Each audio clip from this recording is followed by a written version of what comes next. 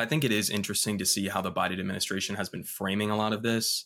I know that we're probably going to get to, obviously you could bring up like Ro Khanna has been a very outspoken guy in pushing back against a lot of these strikes on the Houthis in terms of just the legality or constitutionality under U.S. law.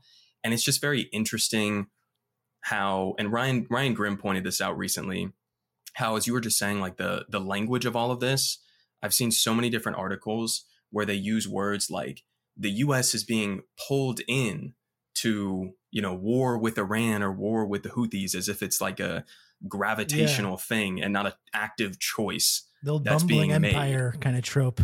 Exactly. Oh, darn, we're getting pulled into another regional conflict. We don't, I can't believe this. Yeah. Right. And so it does kind of feel like we're just going to walk backwards into an escalation towards a broader war in this region, learning absolutely no lessons whatsoever from the last couple of decades of U.S. foreign policy in the Middle East. And even when it comes to the Houthis, it seems like everybody memory hold the Saudi offensive that was backed by the United States in Yemen. Yeah. And that part is just like bizarre to me because I'm sitting here.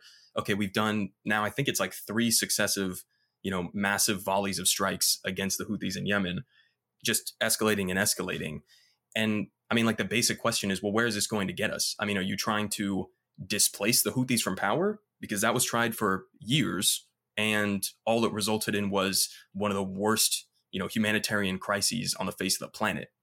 And so where exactly are these strikes even going to get us other than, number one, pissing off the Houthis even more to the point where now they're expanding the scope of their targets in the Red Sea or wherever else.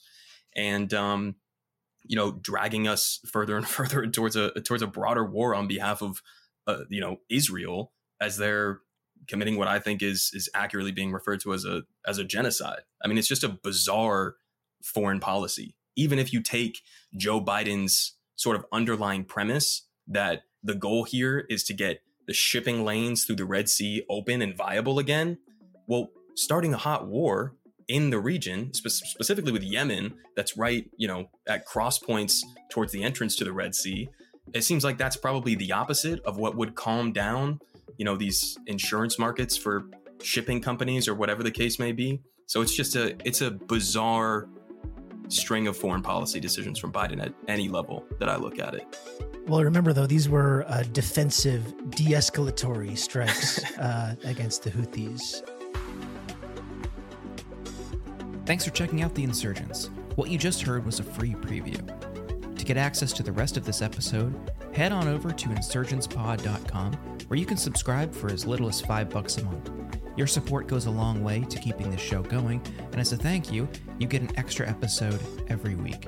Insurgentspod.com to learn more.